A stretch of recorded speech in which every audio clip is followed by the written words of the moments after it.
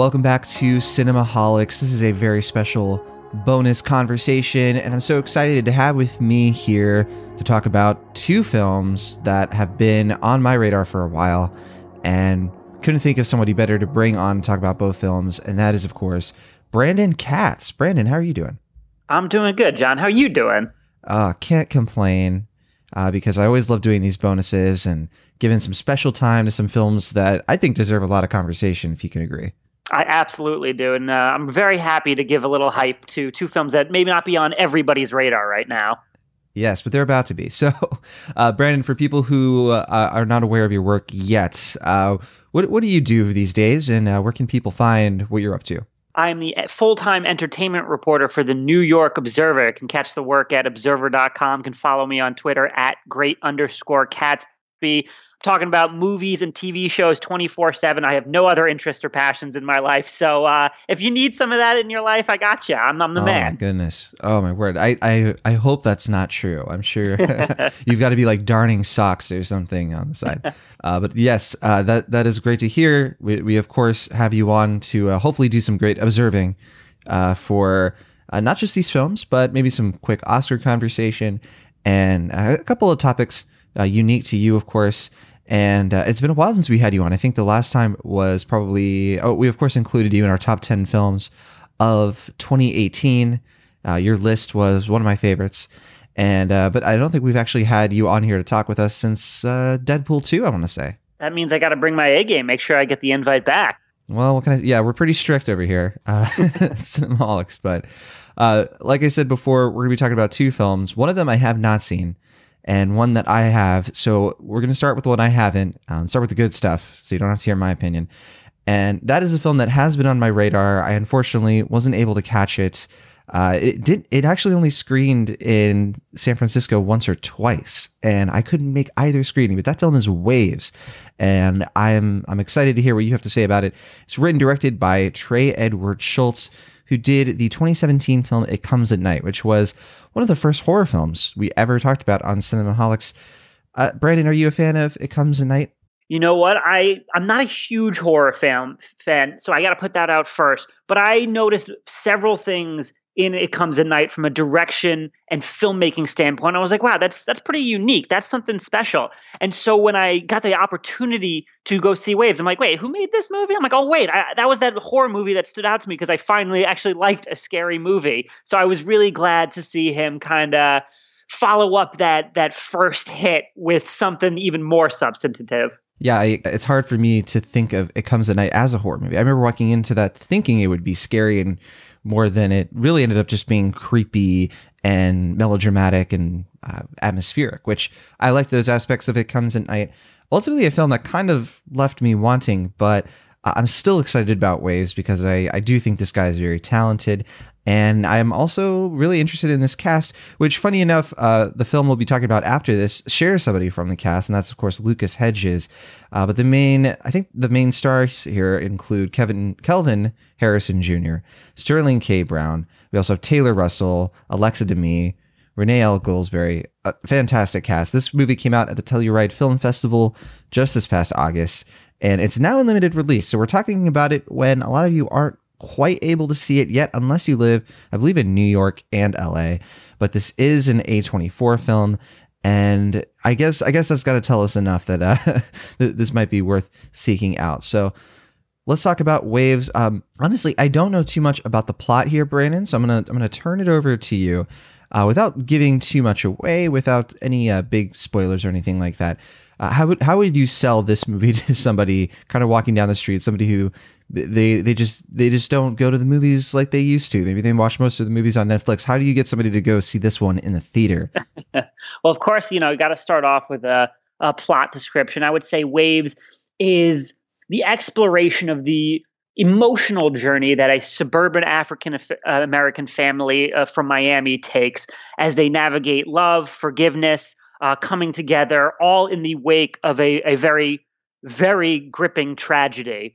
And the reason why you would go see something like that is obviously very heavy and emotional sounding is that it is vibrant and kinetic and energetic visually, and from a kind of visceral perspective, it shares a lot in common with Euphoria in the sense that it is this very imaginative, creative, hypnotic type of film.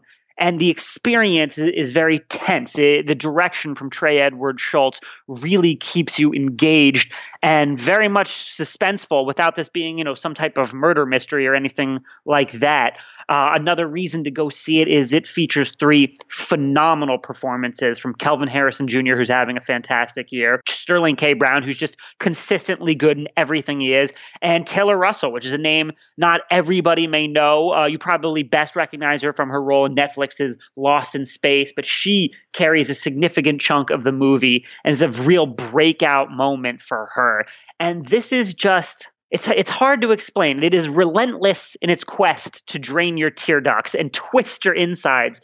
And despite what I would say is a cuttable runtime, it does go very long.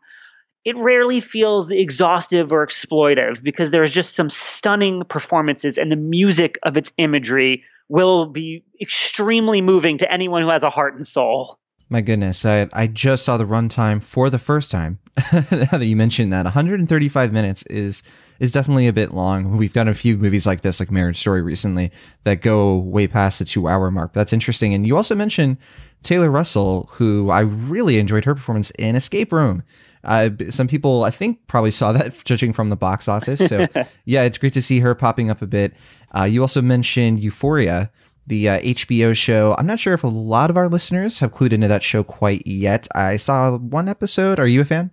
I have mixed feelings about Euphoria. I think what it's trying to do is extremely ambitious and admirable, and I think the way it delivers it is obviously extremely engaging and creative. Does it fully coalesce? I'm not sure about that. I'm willing to give it the chance for the second season, which has been ordered. So that's saying something. Interesting. Okay, so good news for me, because I definitely am always interested in getting back into shows that I never quite finished up. You also, of course, mentioned Kelvin Harrison Jr., who has really been on my radar for quite a while. He's in one of my favorite films of the year, and that's Luce. Luce is, of course, the film where he stars alongside Octavia Spencer and is a troubled high school teen. And I'm so curious about this performance in particular. He's going up toe-to-toe with Sterling K. Brown, one of the greats. How do you think he does? How do you think he holds up in this role? Kelvin Harrison Jr. in this movie is just heart-shattering. And I mean that truly, not as a superlative or just fancy language trying to pump this movie up. I mean, you feel this kid's pain deep inside you. And you mentioned Sterling K. Brown. I got to have the opportunity to interview him for Waves. And he said working with Kelvin was a really, really special experience, because not only did he remind him of Sterling when he was younger and just starting out, but he said the kid is just wise beyond his years. And he thinks that really comes across in the film. And I agree, because you wouldn't expect someone so young to have such depths of emotion and ability to portray that in different ways. All right. Well, you mentioned your interview with Sterling K. Brown. We got to get to that. So you were able to talk to him, and it's always fun when you get to talk to somebody from the film and you actually like the film. So that's it helps. It helps the whole interview. It really does. So what was that conversation like? I'm really curious about how Sterling K. Brown would describe a movie like this. He really doesn't do things quite like this, I want to say, which, unless people want to point to something like This Is Us, but this is a unique role for him. Yeah, absolutely. And it's important to know who he plays in this, because obviously everyone probably knows him best as Randall on NBC's The Good This Is Us, where he's this lovable, goofy, endearing father. And here he is, again, a devoted patriarch, but he's also, while well-intentioned, very domineering and has extremely high expectations, especially for Kelvin's character. And that can be difficult at times for his kids to kind of endure under. And his character goes through an absolute emotional journey throughout this film. And he's someone who wants to protect his children from kind of the ills of society. But he realizes that making decisions from a place of fear can lead to the situation manifesting itself into what we dread most.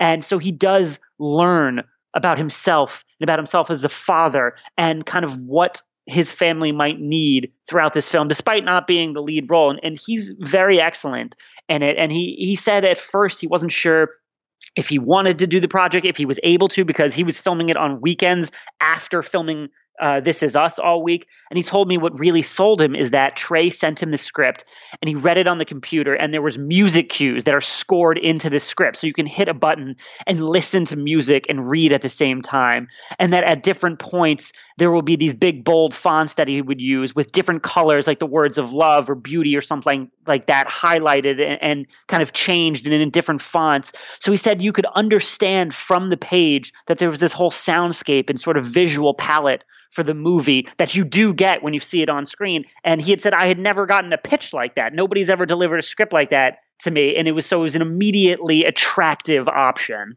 Yeah, we have to, of course, look at Sterling K. Brown kind of macro here. And because it is fascinating to see how his film career is going at this point. He's, of course, as we've kind of made clear, this guy's been all over TV for a long, long time, as long as I've been watching TV, honestly, as an adult. And, you know, things like I think you almost mentioned The Good Wife, because he, of course, was on that. And and lots of other great shows. I think he was on People versus O.J. Simpson, for example. But film-wise, that's interesting, because I think you could forgive people for assuming that with Waves, he was the lead. And, you know, that the trailer does sort of position him as some sort of primary character. It sounds more like he is not a secondary character, I want to say, but definitely somebody who is more imposing than anything else. And I want to point people, of course, to his next film. He is going to be, well, I think one of the lead roles in the rhythm section, the Blake Lively, Jude Law, Max Casella plane crash film. That comes out next year. And he's been having a great past couple of years, right? Hotel Artemis, Black Panther, Predator, of course. It was interesting to see him pop up in that. And I think he voices a character in Frozen 2, funny enough, which is about to come out. Okay, there you go. So what do you think about Brown's filmmaking career? Do you think this is a good stepping stone for him? Do you think this is going to launch even more really, hopefully, terrific films? Yeah, there's no doubt that he's on an ascendancy right now, really, really enjoyable upward trajectory that we as fans get to witness, because this man has not really turned in a bad performance yet. Everything he's in, he's always been entertaining. And here in Waves, it's quite impressive, because the father, while well-intentioned, like I said, there's a bit of trouble there. He's not an evil man, but the movie does such a good job of conveying this undercurrent of tension between him and the rest of the family. And he does an amazing job of really portraying that, you know, just a little bit of sinisterness right under the surface. And so he does a very compelling job. And A24 is going to submit him for a Best Supporting Actor Oscar consideration. And I think while A24 isn't necessarily going to have a, you know, huge blockbuster hit on their hands with Waves, because that's not the type of business they dabble in, people who do see Waves will see Sterling K. Brown and once again add yet another impressive performance to his resume. And he will continue to impress critics and audiences alike and continue to accumulate good roles. So I have to, of course, talk to you about A24 and what they have in mind for Oscars this year. That is an interesting conversation. But one of the last things I want to tie back into Waves real quick is Trey Edward Shults as a director. This is his third film. We mentioned It Comes at Night, but he also directed Krisha. And as someone who hasn't seen Waves, what I'm at least sort of observing myself is that these are films about family. They're films about dysfunctional parental structures, and they're films about children sort of grappling with, I know Krisha was about his real life aunt. It's based on a short film that he also directed, and that was as personal as it can get. And I think that he's sort of carried that into his next two films. But what do you see in Trey Edward Shults beyond that sort of dynamic? I obviously, I don't think he's going to be making films about parents who disappoint their kids the rest of his life, or for every single film he does. But yeah, what was your take? Do you think that really does carry over in Waves, that connective tissue? Yeah, absolutely. You know, watching it, you're reminded that nobody in life, not even those meant to shepherd you through it, really know what they're doing. Some people just make luckier guesses. And that's a point that he hammers home repeatedly. And it connects with you, because despite the fact that we put our faith in these pillars and these institutions, whether it be family, community, parents, there will always be flaws. There will always be drawbacks. There will always be stumbles. And I do like that he portrays that human element of it. And I think Waves is also a step forward in terms of the actual technical filmmaking abilities that he has at his disposal, because this is unlike his other two movies visually and from a kind of cinematography and score point of view. He is very holistic, and he paints a full palette here.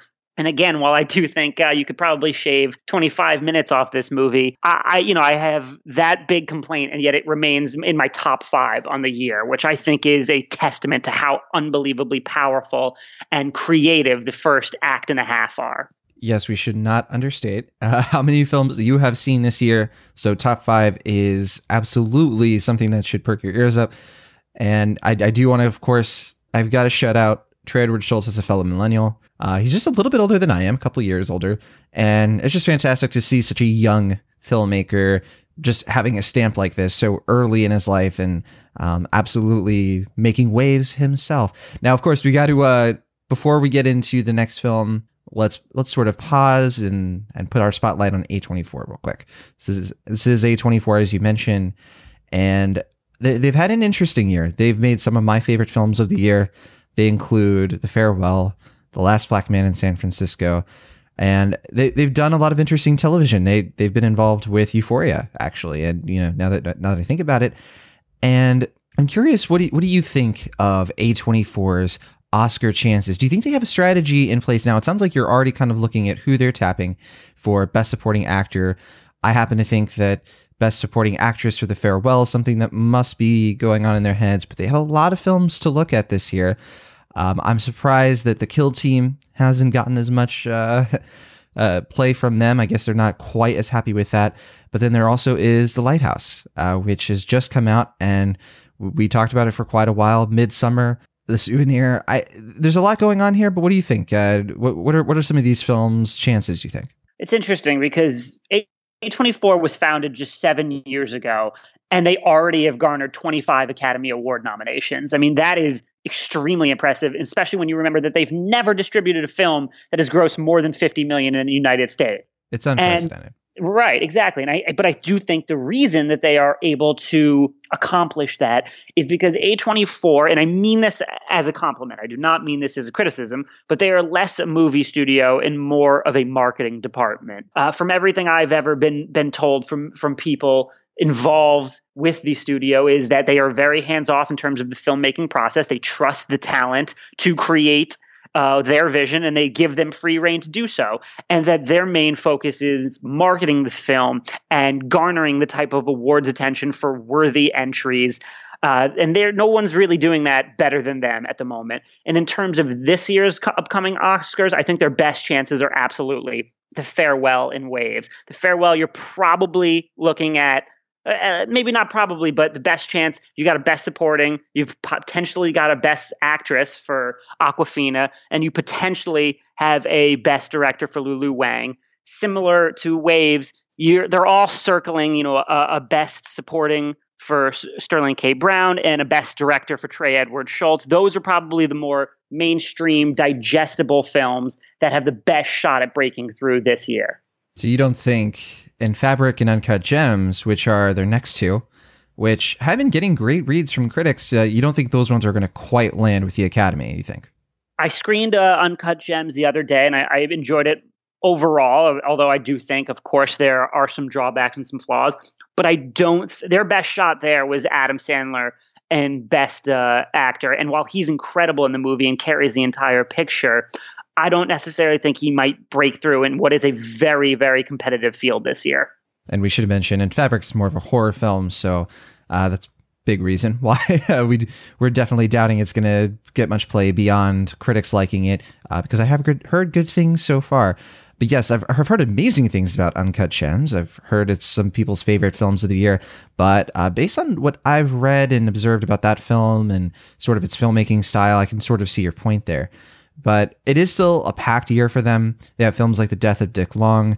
They have films like Midsummer and I guess High Life and Gloria Bell. But yeah, films like those, and of course Climax, which is, I think at this point, Will Ashton's favorite film of 2019, or one of them.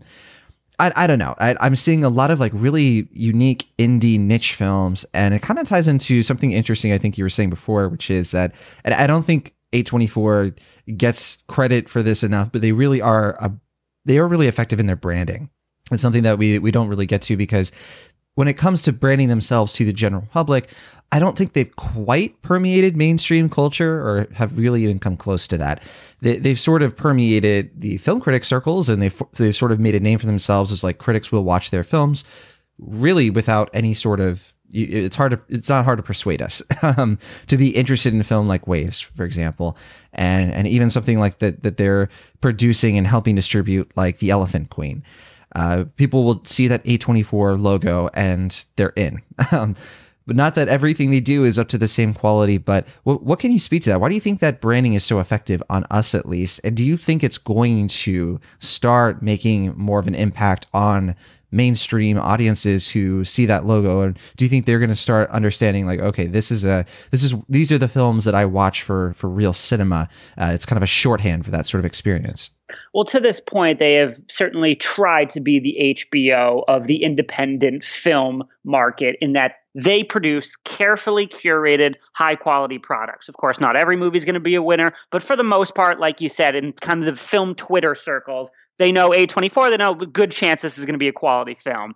Going forward, I actually don't know if it's going to break through in the way you meant. I think you're going to see in the nearish future a soft pivot from A24 as they try to maybe move a little bit more into the mid-budget mainstream field. I think they do want some of that more commercial, more broad appeal type of product. And I think they're going to cater a little bit less toward that film Twitter circle moving forward, while still trying to maintain the, bevy of prestige pictures that they do produce every year. I think that's a fair point, especially when you look at what they have coming up soon. They've got a new David Lowery film coming up. They have Bodies, Bodies, Bodies. Colin Farrell, I think, is going to be in one of the next films, and Souvenir Part 2, which I think the Souvenir perfectly encapsulates your point there. The film Twitter circles, especially, because that is a film that I personally didn't love. The Souvenir. I enjoyed it, though, and I think that's the same thing with all of these films, is that I can watch any of them and be glad I saw them, even if I don't absolutely love them. They're that interesting. There's a movie that they released in July called Cher that I saw at Sundance. It's on HBO now, and I recommend it, but it's not going to blow your mind. It's like a B minus kind of film, but it is just so interesting in its filmmaking. Even if it doesn't wash you over, you're still going to get something out of it. And then, of course, I mean, only A24 could release something like The Death of Dick Long. I mean, and I love that the Daniel Scheinert in this case was able to find them and be able to do this. But yeah, lots of films on their docket. A24 is looking pretty interesting this year. They made my favorite film of last year, Eighth Grade. They've made two of my favorite films of this year. The Last Black Man in San Francisco, and Loose, and High Life, and The Farewell. Those are all some like films I'm never going to forget. And of course, Midsummer, I absolutely love. But was Waves your favorite A24 film this year, Brandon, or is there another one we've mentioned? Waves was absolutely my favorite this year. My favorite overall still has to be Moonlight, which I think personally is one of the best films of this decade. That's right. Moonlight actually happens to be our number one film on the Young Folks Top 50 of the decade. I actually haven't plugged that yet on the Cinemaholics, but yes, if you go to theyoungfolks.com, I got to contribute 3 essays to that list, top 50 films of the decade. Moonlight is number one, spoiler alert. So that list is already revealed to you somewhat, but 3 of the films I got to contribute essays for include Inside Out, Call Me by Your Name, and The Master. And I do kind of want to close out on this note for A24 in general, but I have to say, this year I'm really hoping something overcomes it. I won't spoil. It's a film that I'm about to see, and I'm hoping it becomes my favorite film of the year, but we'll get to that on another day. For now, let's get into the other film we wanted to discuss this week, and that is Honey Boy. And this is an interesting one because, Brandon, I know you've been championing a lot of indie films this weekend. We also have Charlie's Angels and Ford versus Ferrari and quite a other things, but I know that you were championing on Twitter, like, hey, Waves, Honey Boy, and a few others. But this one I haven't seen since January, so it is always that fun test of like, how does a film sort of play a year later. I know you have to do this quite a lot when you see things at festivals and when you screen things, but for Honey Boy, this is directed by Alma Harrell. This is her first feature film that isn't a documentary. I forget what the documentary was that she did before this, but it was quite a while back. I think it was like in 2011. But this film is a personal, almost sort of like not autobiographical, but close to it, retelling of Shia LaBeouf's life as a child in the 90s when he was working on Even Stevens, and when he eventually was an action star a la Transformers in the 2000s, and sort of explaining to us as a culture that has probably routinely misunderstood Shia LaBeouf in general, where he comes from and why he had this anger that we sort of saw in reality later on. I don't know if this is the kind of film that makes a ton of sense unless you grew up with Shia LaBeouf and you understand parts of his story, but it is a very effective film because it actually details a lot of those emotions through, again, another dysfunctional parental relationship. So this is a great double feature is what I'm trying to say, Waves and Honey Boy. So Shia LaBeouf actually plays his father, and his father who was abusive emotionally and physically to him when he was a child actor in this film, played by Noah Jupe. You might remember from A Quiet Place.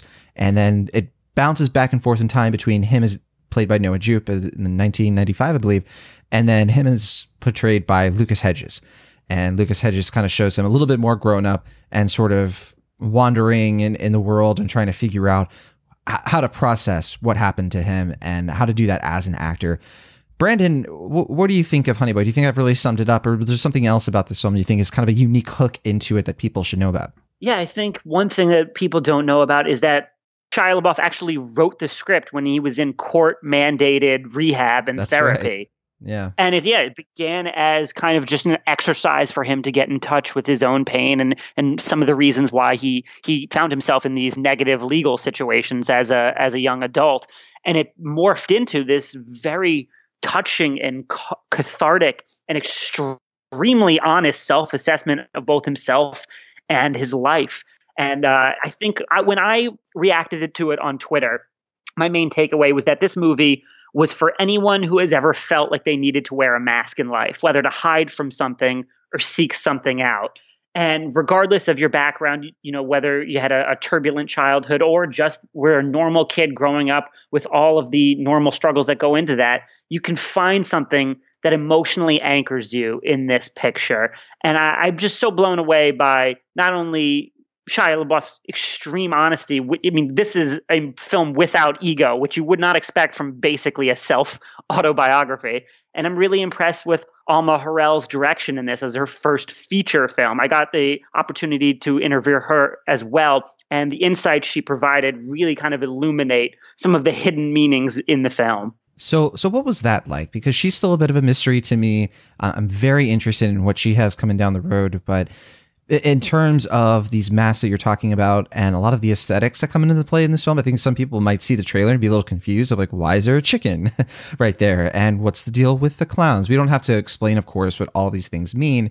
But did you have a conversation with her about those sort of things and how she sort of settled on the visual storytelling she decided to go with here? Yeah, so because this was Shia LaBeouf reflecting on his own life, she said the only way to bring truth to it was to portray it as it is. And what it is a memory. It shares that same hypnotic, dreamy quality that's blurred ever so slightly out of focus by a lifetime of recollections. And like most core memories, you mentioned Inside Out, that come to define a person, this is dotted by pain and uplifted by joy. And she really wanted to convey this sense of looking back on one's life. And some things are a bit surreal because memory is never perfect. It's never a documentary, which is what her background is. It is more so a kind of confluence of factors all combining to recreate something crucial in your life. So that is why she tried to opt for that visual language that's a bit non-conventional. One of the things that fascinates me about this film in particular is the fact that, again, it's been almost a year since I saw this. And, just talking about it now, I can really just go right back to my own memory of watching this and experiencing it for the first time. And such scenes just really stick out to me. I mean, it is such a solid script, and I'm blown away that this is apparently his first script that he's brought to film. I think he has worked on scripts before, but in this way, I think this might be a first for LaBeouf. And I'm remembering so much of that pain, that anguish, that uncertainty on Noah Jupe's face, and some of the dramatic flourishes and some of the cinematic, or I should say, camera techniques that Harrell does here. There's a just fantastic montage that sums up Lucas Hedges' kind of like day in the life, that kind of like puts you through the blur and I said anger before, but in this case, it's more of like a pot boil where you just can feel he's ready to explode at any second. And this is early on in the film. It really is just sort of like taking us on a quick slide reel of who this guy is, just for us to pull back on the reins and go all the way back and show him as a child actor. And as somebody who, to be totally honest, I can't relate directly with his experience. I've never been a child actor. My father is a very different type of person. But I can empathize so easily with this guy who I feel like you and I have known for a long time as people who grew up in the 2000s and the 90s. And we know this actor. We've seen his movies all of these years. How does it feel for you? Because I'm just a little bit like, still processing this reanalysis or this reevaluating of an actor who I'm not going to say we knew, but somebody who I certainly did not understand before I saw this film. Yeah, Honey Boy really externalizes the insidious cycle of trauma, and it employs that memory technique we discussed to kind of shade in the texture of a man many assume that they know. And to reveal his true self in such an honest and raw way is not only commendable, but it makes for great art.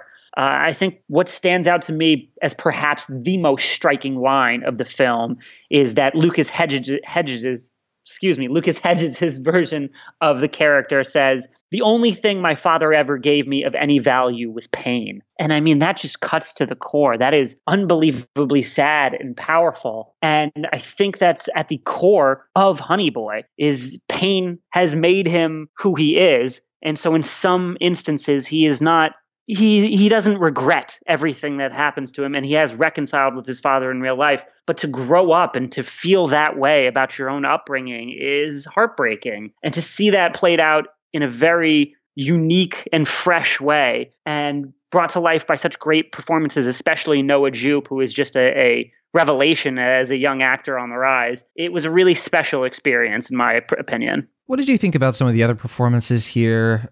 For me, I'm having a hard time really remembering them as much as I like these actors. I remember F.K. Twigs quite a bit, but Micah Monroe is also in this, Natasha Lyonne, Martin Starr. What do you think of this ensemble? I know that it's not really the focus on them. They kind of come and go, but yeah, do you think that the cast works overall, or do you really just think, it's Lucas Hedges, it's Noah Jupe, it's Shia LaBeouf? Those three clearly carry the momentum. And of course, there's always a little bit something missing when they're not at the focus. But the ensemble does work. There's an especially great scene between Lucas Hedges and Martin Starr, who is his therapist in the court-mandated rehab, where they're just verbally sparring and having this kind of tit for tat. But at the same time, they're also digging at something very emotionally honest. And you can see this kind of performative identity where both of those get blurred together, where, the character is trying to be defensive and yet also revealing at the same time. And Martin Starr is a bit of a blank slate. We all know him probably best for his comedic turns, but here his kind of affable everyman quality really works as a soundboard to the emotional truth that's going on. So I do think this was well cast and just well put together, scene by scene, character by character, line by line. Yeah, that Martin Starr casting is so surprising, but it works. It really does. Funny enough, I want to point special attention to also something kind of unique about this film. And, I'm not going to say it's a film like I'm ready to praise it. I'm ready to tell people to watch it. It's in limited release right now. It's going to be on Amazon soon. If you're able to catch it at your local theater, your art house cinema, wherever you can find it, please do. I think that it's something that is going to have a positive impact on a lot of people. But one thing that I just want to shout out that is unique about this film in yet another way is just like the abundance of talented female filmmakers behind here. We talked about Alma Harrell, of course, and There's also Alex Summers, who does the music. She's fantastic. She's a Maryland native. And then we, of course, have the cinematography here from Natasha Brer, who's an Argentinian cinematographer. And yeah, if you just go through this film, it feels like it has to be sort of intentional, where despite this being such a personal story about a boy who becomes a troubled man through conduit of his older self playing his own father, the fact that it works so well when you have women shooting these scenes and women identifying with him and proving how easily they can have that empathy with a character like this. I love it. I love when that sort of thing comes together in a sort of way. And then Daniela Tappan-Lundberg is one of the producers, forgot to mention. So not sure if that stuck out to you at all or if it's incidental or what, but I was happy to see it.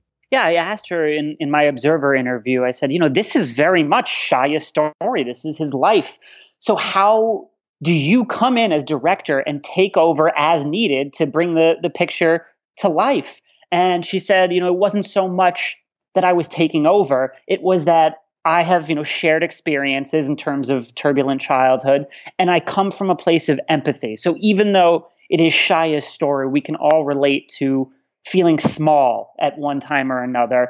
And my intention wasn't necessarily to co-opt the story, even though, of course, a director needs to breathe life into this vision, but it was simply to relay the emotions that were on the page. So I think coming from that background, and especially as a documentarian, a non-conventional documentarian who tries to find empathy despite the purpose of documentaries being removed, she had a very unique perspective coming to this. And it's funny you mentioned the cinematographer.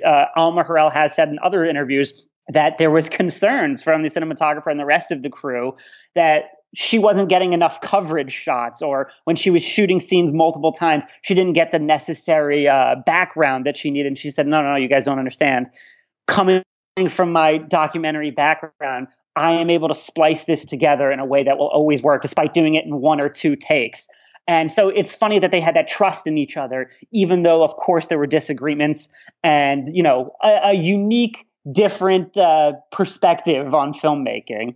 That's interesting, especially because they filmed in LA. It can be kind of hard if you're shooting something that happened in the 90s and you're trying to splice together footage that you don't have to toss away because maybe something gets into the shot that sort of gives away or distracts from the time period we're supposed to be in. That's fascinating. And yeah, I have to praise this film for being just that crisp, clean 93 minutes, not too long, not too short. I think it's a perfect length. And so I mentioned before, this was a Sundance film, and Amazon scooped this one up. I think it had a $3.5 million budget.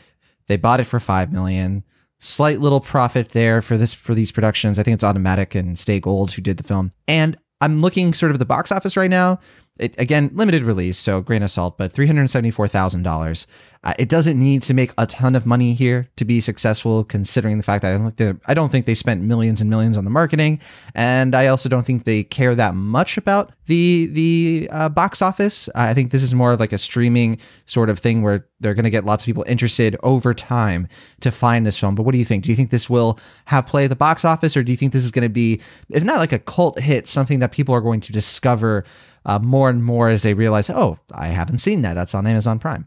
Yeah, it's hard to tell because we've seen this type of scenario before. Right now, Honey Boy is putting up phenomenal per screen averages, which often get people excited about a platform release, which means over time, you release the movie in more and more theaters. Now, the same thing happened for Late Night, which was putting up killer numbers in per theater averages. But as soon as it went a little bit wider, it unfortunately failed to generate the type of business that they were hoping for. Now, that is a far more commercial and digestible film than Honey Boy, which is about trauma and grief and PTSD. Yeah, not the feel-good film of the year for sure. Exactly. So I don't know if necessarily this is going to do big business in wider release. I do think that Amazon is pretty capable of platforming a release effectively. I do think it will do solid business. But again, this is more so a prestige play that will get more interest on streaming and potentially generate some awards attention. All right. So that means it's time to get into our favorite part, and that is the Oscar talk. And that's for Amazon Studios. So they have lots of films that they've come out with this year. I think it's been a much weaker year for them than maybe last year and the year before, I want to say. I don't know if you would agree. I do think this film has great Oscar chances compared to some of the other ones on our list. I think The Report, another Sundance film that another one of my favorite films of the year. The Report's in my top 10. Honey Boy is in maybe my top 25, top 30 of the year. As much as I like it, there's just that many great films. Anybody who tells you this has been a bad year for film, I just think is being silly. There's great stuff. You just have to hunt down for it a little bit this year. They also have The Aeronauts coming out soon. But yeah, I'm looking at their stuff, and as much as I like some of these films, like Brittany Runs a Marathon, I don't know. What do you think? Do you think this is going to be one of the years where they just don't hit the Oscars very well? I think Honey Boy has an outside shot at Best Director from Alma Harrell, though that would take a surprising turn of events. It's got an outside shot at Best Supporting for Shia LaBeouf. But, overall, and I don't mean this as a knock against Amazon that puts out a lot of great content, I think cinematically it's been a step down ever since that 2017 year with Manchester by the Sea. I was going to say that was a big year for them. And Patterson came out around that time, The Handmaiden. They had so much momentum. I think within about 10 months, they had Manchester and The Big Sick within 10 months of each other or something like that. And that was a nice little stretch run. That's right. Yeah, so Big Sick was a 2017 film. Manchester by the Sea had just done pretty well at the Oscars right before that. Casey Affleck, of course, took the Oscar for Best Actor. But then, yeah, you're now that I'm thinking about it, that next year was a little bit more hit or miss. They did have Cold War. Cold War was a big success for them in terms of getting that Best Foreign Film. Now it's Best International Film at this point. But yeah, some of their other films just did not quite. You had films like Wonderstruck and Brad Status. It just didn't quite connect with people.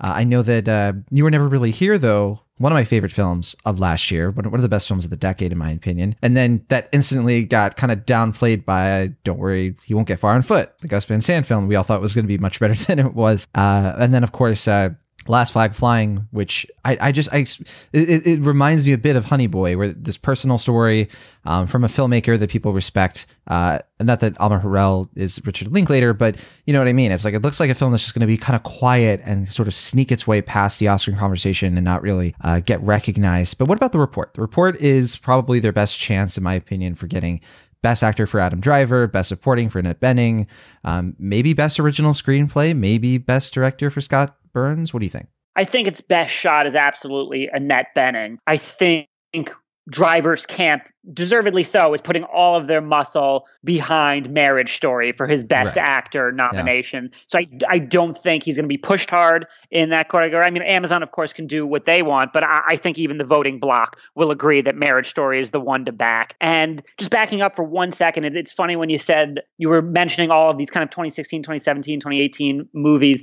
There's a reason we were saying these haven't broken through at the Oscars. They also haven't broken through at the box office. And the failure of some of these films has really made Amazon rethink its cinematic strategy, which is why studio head Jennifer Salke is kind of pulling back on their theatrical releases. They're doing more Netflix releases where it's just a few weeks in exclusive theaters before moving online. And they've also decided to stop reporting box office numbers for certain films, starting with The Report, all because of the reasons we've been talking about. So it's a very interesting time of transition for Amazon. It's sad to see because they came out with some great stuff. I thought Guava Island was very good, and Suspiria was such a great film from last year. And yeah, I can't say that they're going to have a winner probably in Seberg.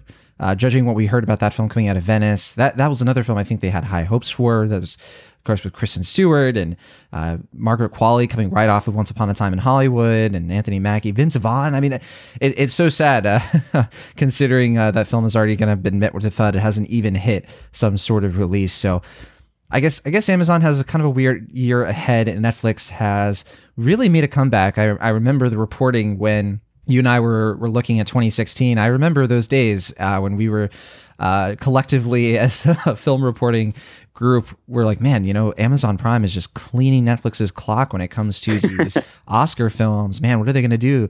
2017, 2018, and here we are in 2019, where we have films like Marriage Story, and we have oh my gosh, I'm blanking. Netflix could very potentially have 3 Best Picture nominees this year in Marriage Story, The Irishman, and The Two Popes. Which I see this week, and I'm ready to see what the hype is about with Two Popes.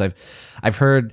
So I saw Irishman and Marriage Story, and I couldn't agree with you more. But what about Two Popes? Have you seen that one yet? I am screening it in about a week, so we can go back on the show and talk all Two Popes. We'll see. We'll have to reconvene with the two podders. I don't know. That doesn't really quite work, but yes. Brandon, thank you so much for coming on Cinemaholics and talking about some indie films. It's always a blast to have you on. We're gonna have to get you back on again, maybe to talk about these Oscars, because I'm still perplexed, and you make this really complicated stuff seem easy. So we appreciate that. Can't wait to have you back on again. Thank you for having me. I appreciate it, man.